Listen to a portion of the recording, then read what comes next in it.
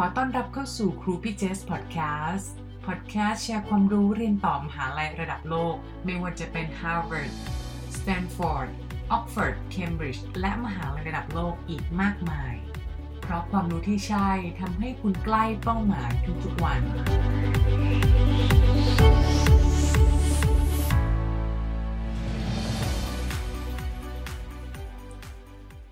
MBA Wharton เปิดเมเจอร์ใหม่สาย Quantitative Finance น่าสนใจยังไง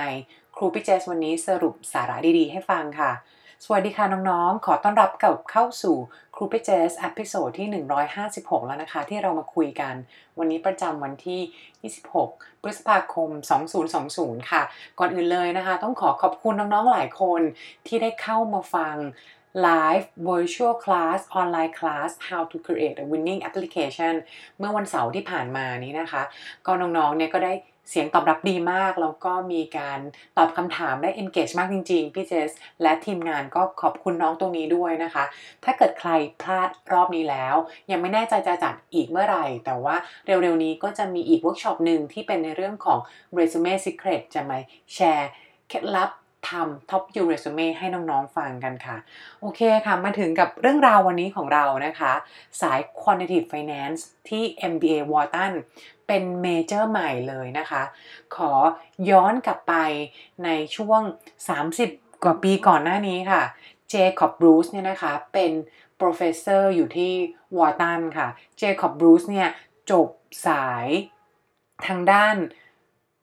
Engineeringจากที่โคลัมเบียนะคะแล้วก็มาต่อ Master Degree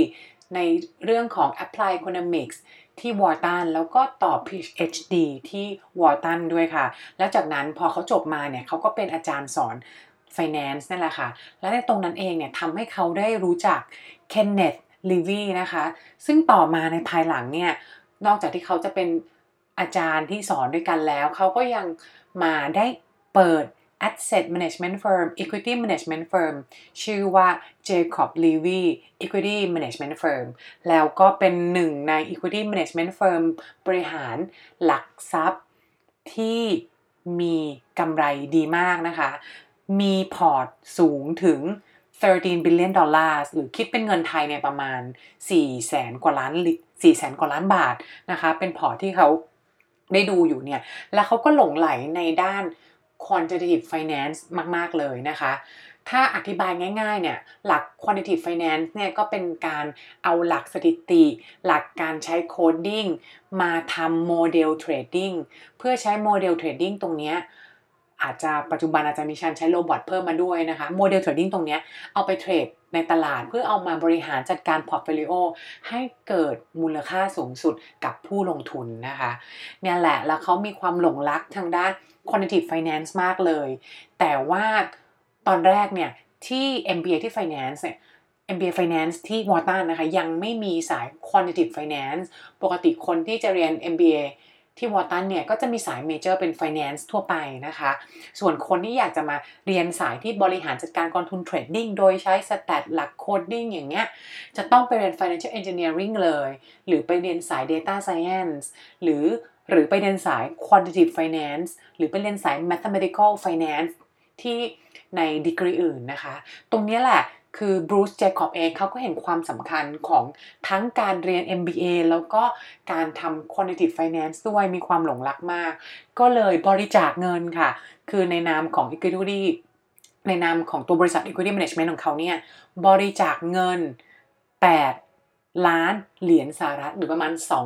250 ล้านบาทนะคะให้ Wharton เพื่อเปิดเมเจอร์ใหม่นี่แหละค่ะเป็นเมเจอร์ที่วันนี้ครูพี่เจสจะมาแชร์ให้ฟัง Quantitative Finance นะคะอันเนี้ยเขาอยากสร้างให้คนเนี่ยมาเรียนสายนี้กันมากขึ้นเพื่อให้คนเนี่ยสามารถสร้างมูลค่าจากตลาดโดยการทำโมเดลจาก Quant Trading ได้มากขึ้นนะคะสายนี้ Quantitative Finance เหมาะกับใครแบ็คกราวด์ยังไงนะคะเหมาะกับคนน้องๆที่มีแบ็คกราวด์3ประเภทละกันคนแรกก็คือต้องเรียกว่าทุก3ประเภทเนี่ยก็คือต้องเป็นสายที่เรียนมาทางด้านเลขทางด้านควอนจ๋าๆเลยนะคะ กลุ่มแรกเป็นกลุ่ม Engineer นะคะกลุ่ม2อาจจะเรียนเรื่อง Com Science มาหรือเรียนเรื่อง Stat มาแล้วก็กลุ่ม3คนที่เรียนเรื่อง Finance มาแล้วก็ต้องเป็นคนที่เรียนเรื่อง Finance แล้วชอบตัวเลขมากๆเนอะเพราะอันนี้มันไม่ได้แค่คิดเลขการเงินนะมันต้องคิดลึกมาในเรื่องของ Stat ในเรื่องของการทำ Coding นะคะแล้วก็สำหรับ career path ของสาย Quantitative Finance เนี่ยหลักๆก็จะมี3กลุ่มค่ะกลุ่มแรกเนี่ยก็คือโดยตรงเลยก็คือไปอยู่บริษัทบริหารจัดการหลักทรัพย์ Asset Management Quantitative Asset Management นะคะกลุ่มที่2ก็คือไปทำสาย Financial Engineering หรือกลุ่มที่3เนี่ยไปทำสาย Risk Management ก็คือการบริหารจัดการความเสี่ยงค่ะแล้วก็โปรแกรมนี้นะคะเคอริคูลัมเนี่ยต้องบอกว่าอย่างเวลาสมัครเข้าไปเรียนเนี่ยเวลาสมัคร MBA เข้าไปจะมี2ปีนะคะหลักๆปีแรกเนี่ยก็จะเรียน Core Curriculum แล้วปี2เนี่ยค่อยเรียน Major หรือว่าปลายปี1อาจจะมีเริ่มวิชา elective บ้างนะคะแต่หลักๆก็จะไปโฟกัสอยู่ที่ปี2ซึ่งตรงนี้แหละค่ะเวลาเราสมัครเข้าไปเนี่ยเราสามารถ apply เป็นยังไม่ต้องบอกก็ได้ว่าเป็น MBA สายไหนแต่จะบอกแนะนำเลยว่าจะดีกว่าถ้าตอนที่เราเขียน essay เข้าไปเนี่ยบอกชัดเจนเลยว่าอยากไปเรียนสาย Quantitative Finance นะคะแล้วพอเข้าไปเนี่ยเราก็เลือกได้เนอะหรือใครที่สมัคร MBA เข้าไปแล้วตอนแรกอาจจะเป็นเลือกเป็นสาย Finance อื่นแล้วจะมาเรียนเป็น Major สายนี้ก็ได้เหมือนกันทีนี้ในตัว curriculum เรียนอะไรบ้าง curriculum ก็น่าสนใจมากเลยค่ะคือเรียนเขาเรียกว่าเป็น cross disciplinary นะคะคือเรียนรวมกันหลายๆ technical ไม่ว่าจะเป็นในเรื่องของทางด้าน accounting stat quantitative finance แล้วก็ด้านเกี่ยวกับ information กับ decision นะคะการใช้ตัวเลขเนี่ยมาตัดสินใจนะคะคลาสเรียนที่น่าสนใจเลยเนี่ยก็จะมีเรื่อง data science for finance คือเรียกว่าไม่ใช่ data science ธรรมดาไปทำตัวเลขอื่นๆแต่เป็นการหลักการคิดวิเคราะห์ stat โดยการใช้อยู่บน financial market ว่าควรจะใช้ data science model ไหนนะคะแล้วก็มีอีกคลาสนึงที่น่าสนใจเลยก็คือ forecasting method ซึ่งอันเนี้ยจะรวมกันระหว่างการใช้ trading model ต่างๆการใช้สไตล์ trading ต่างๆมารวมกับ stat และมารวมกับหลักการเขียน coding นะคะเพื่อ forecast ตัวการบริหารจัดการพอร์ตนั่นแหละค่ะแล้วตัวความพิเศษถ้าสรุปง่ายๆเนี่ยเมื่อกี้ฟังดูเป็นเทคนิคอลนะคะถ้าเกิดสรุปง่ายๆเลยคนที่อยากจะเรียนสายเนี้ยเรียกว่าเป็นคนที่อยากได้ความรู้รอบด้านใน3เรื่องค่ะเรื่องแรกคือเราอยากจะ deep dive เป็นในเรื่องของ technical expertise ด้วยในเรื่องของการทำ quant trading ไม่ว่าจะเป็น stat coding finance บริหารจัดการพอร์ตนะคะเรื่องที่2ก็คืออยากได้ความรู้เรื่อง general management นะคะและเรื่องที่3ก็คือเรื่อง soft skill และ leadership นะคะซึ่งปกติเมื่อก่อนเรามองว่าเหมือนจะต้องเรียนแยกกันเนอะใครที่อยากจะเรียนสาย quant finance เนี่ยก็ต้องไปเรียนสายนี้เลยดีกรีนี้เลยใครอยากเรียน MBA ก็แยกสายไปเลยแต่ตรงนี้แหละ Wharton ก็คือเห็นความสำคัญของทั้ง2สายนะคะก็เลยจับมารวมกันเปิดเป็นเมเจอร์ใหม่ตรงนี้นี่เองนะคะแล้วก็มาถึงอีกเรื่องหนึ่งค่ะในเรื่องของเรื่อง admission จะสมัครเข้ายังไงนะคะ admission ตรงนี้ต้องบอกว่าเป็น admission เป็นสถิติของคนที่เข้าได้เฉลี่ยของคลาสไม่ใช่แค่ของคนที่จะเข้าสายเมเจอร์นี้นะคะแต่ของทั้งคลาสของ Wharton เลยนะคะคลาสของ Wharton เนี่ยค่ะมีคนสมัครเนี่ยประมาณ 5,900 คนแล้วก็มีคน enroll เข้าไปเรียนเนี่ยประมาณ856 คนอันนี้สถิติจาก Class of 2021นะคะเขาจะนับคลาสปีที่จบหมายความว่าเนี่ยคนที่เพิ่งติดก็คือเพิ่งติดไปปี2019เนี่ยแล้วก็จะไปจบปี2021เนี่ยนะคะมองดูแล้วเนี่ยถ้าตัวเลขมาหารกันเราจะมองเหมือน acceptance rate ประมาณ 14% ซึ่งตรงนี้ไม่ใช่นะคะตรงนี้ผิดคือต้องบอกว่าตัวเลขที่ขาดไปเลยก็คือเมื่อกี้เป็นตัวเลขของคนที่เขา accept หรือให้ offer ทั้งหมดนะคะเมื่อกี้เป็นตัวเลขคนที่เข้าไปเรียนเนอะจริงๆแล้วถ้าเกิดเป็น acceptance rate จริงๆแล้วเนี่ยของ Wharton เนี่ยจะอยู่ที่ 23% ค่ะคือสมัคร100คนให้ offer 23 คนแต่ว่ามีคนมาเรียน14 คนน้องถามว่าใครที่จะไม่มาเรียน Wharton ก็อาจจะเป็นคนที่ได้ Harvard Stanford หรือได้สกูลอื่นในเทียร์ใกล้กับ Wharton แต่ว่าได้เงินทุนได้ scholarship จากมหาลัยนั้นๆใช่ไหมเขาก็อาจจะไม่เอานะคะและพูดในเรื่องของคะแนนสกอร์ GMAT GPA GRE นะคะมาดูกันค่ะ GMAT เนี่ยค่าเฉลี่ยของ Wharton เนี่ยอยู่ที่ 32ค่ะส่วน GRE เนี่ยเขาจะดูเป็นคะแนนแยกเนาะก็คือฝั่งเลขหรือควอนเนี่ยได้162ฝั่ง verbal เนี่ยก็ได้112เหมือนกันค่าเฉลี่ยเต็มฝั่งละ170นะคะส่วน work experience เฉลี่ยแล้วเนี่ย Wharton ก็ prefer คนที่มี work experience ค่อนข้างเยอะค่ะประมาณ5ปีค่ะซึ่งถ้าเกิดใครถ้าได้ experience น้อยกว่านี้ก็หมายความว่าจะต้องโชว์ strength ให้น่าสนใจโชว์ profile ให้น่าโดดเด่นนะคะแล้วตัว GPA เองเนี่ยค่ะก็คือได้ค่าเฉลี่ยของคลาสเนี่ย 3.6 ค่ะ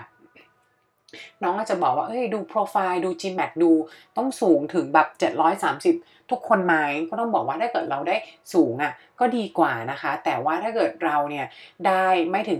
730ก็อย่าเพิ่งกังวลว่าจริงๆแล้วน้องๆของทางสถาบัน Mission Top U ที่เราโค้ชน้องเข้าไป Wharton ได้เนี่ยค่ะก็มีที่น้องๆเนี่ยเข้าไปด้วยคะแนน GMAT ตั้งแต่700 710 720นะคะกลุ่มนี้กลุ่มที่น้อยกว่า730ก็มีเหมือนกันแต่เราจะต้องทำเรซูเม่ทำเอสเซทำกรุ๊ปอินเทอร์วิวให้ดีนะคะของ Wharton นี่สำคัญมากเลยนะคะเป็นกรุ๊ปอินเทอร์วิวนะไม่ใช่แค่อินเทอร์วิวone on one กับทาง admission team แต่เขาจะเป็นกรุ๊ปอินเทอร์วิวในเชิงที่ว่าเขาจะจับกลุ่มคนที่ผ่านรอบอินเทอร์วิวมาแล้วก็แบ่งเป็นกลุ่ม 4-5 คนแล้วก็มีท็อปิกมาให้ดิสคัสกันประมาณครึ่งชั่วโมงแล้วเขาก็จะมีคนมา observe ตอนที่ดิสคัสกันเนี่ยแหละว่า5คนเนี้ย 4-5 คนเนี้ยทำงานกลุ่มเป็นยังไงบ้างและพอกรุ๊ปอินเทอร์วิว30นาทีตรงนี้เสร็จนะคะเขาจะค่อยแยกออกมาอินเทอร์วิวแบบ one on one ประมาณ 15-20 นาทีค่ะซึ่งตรงนี้แหละก็เลยจะ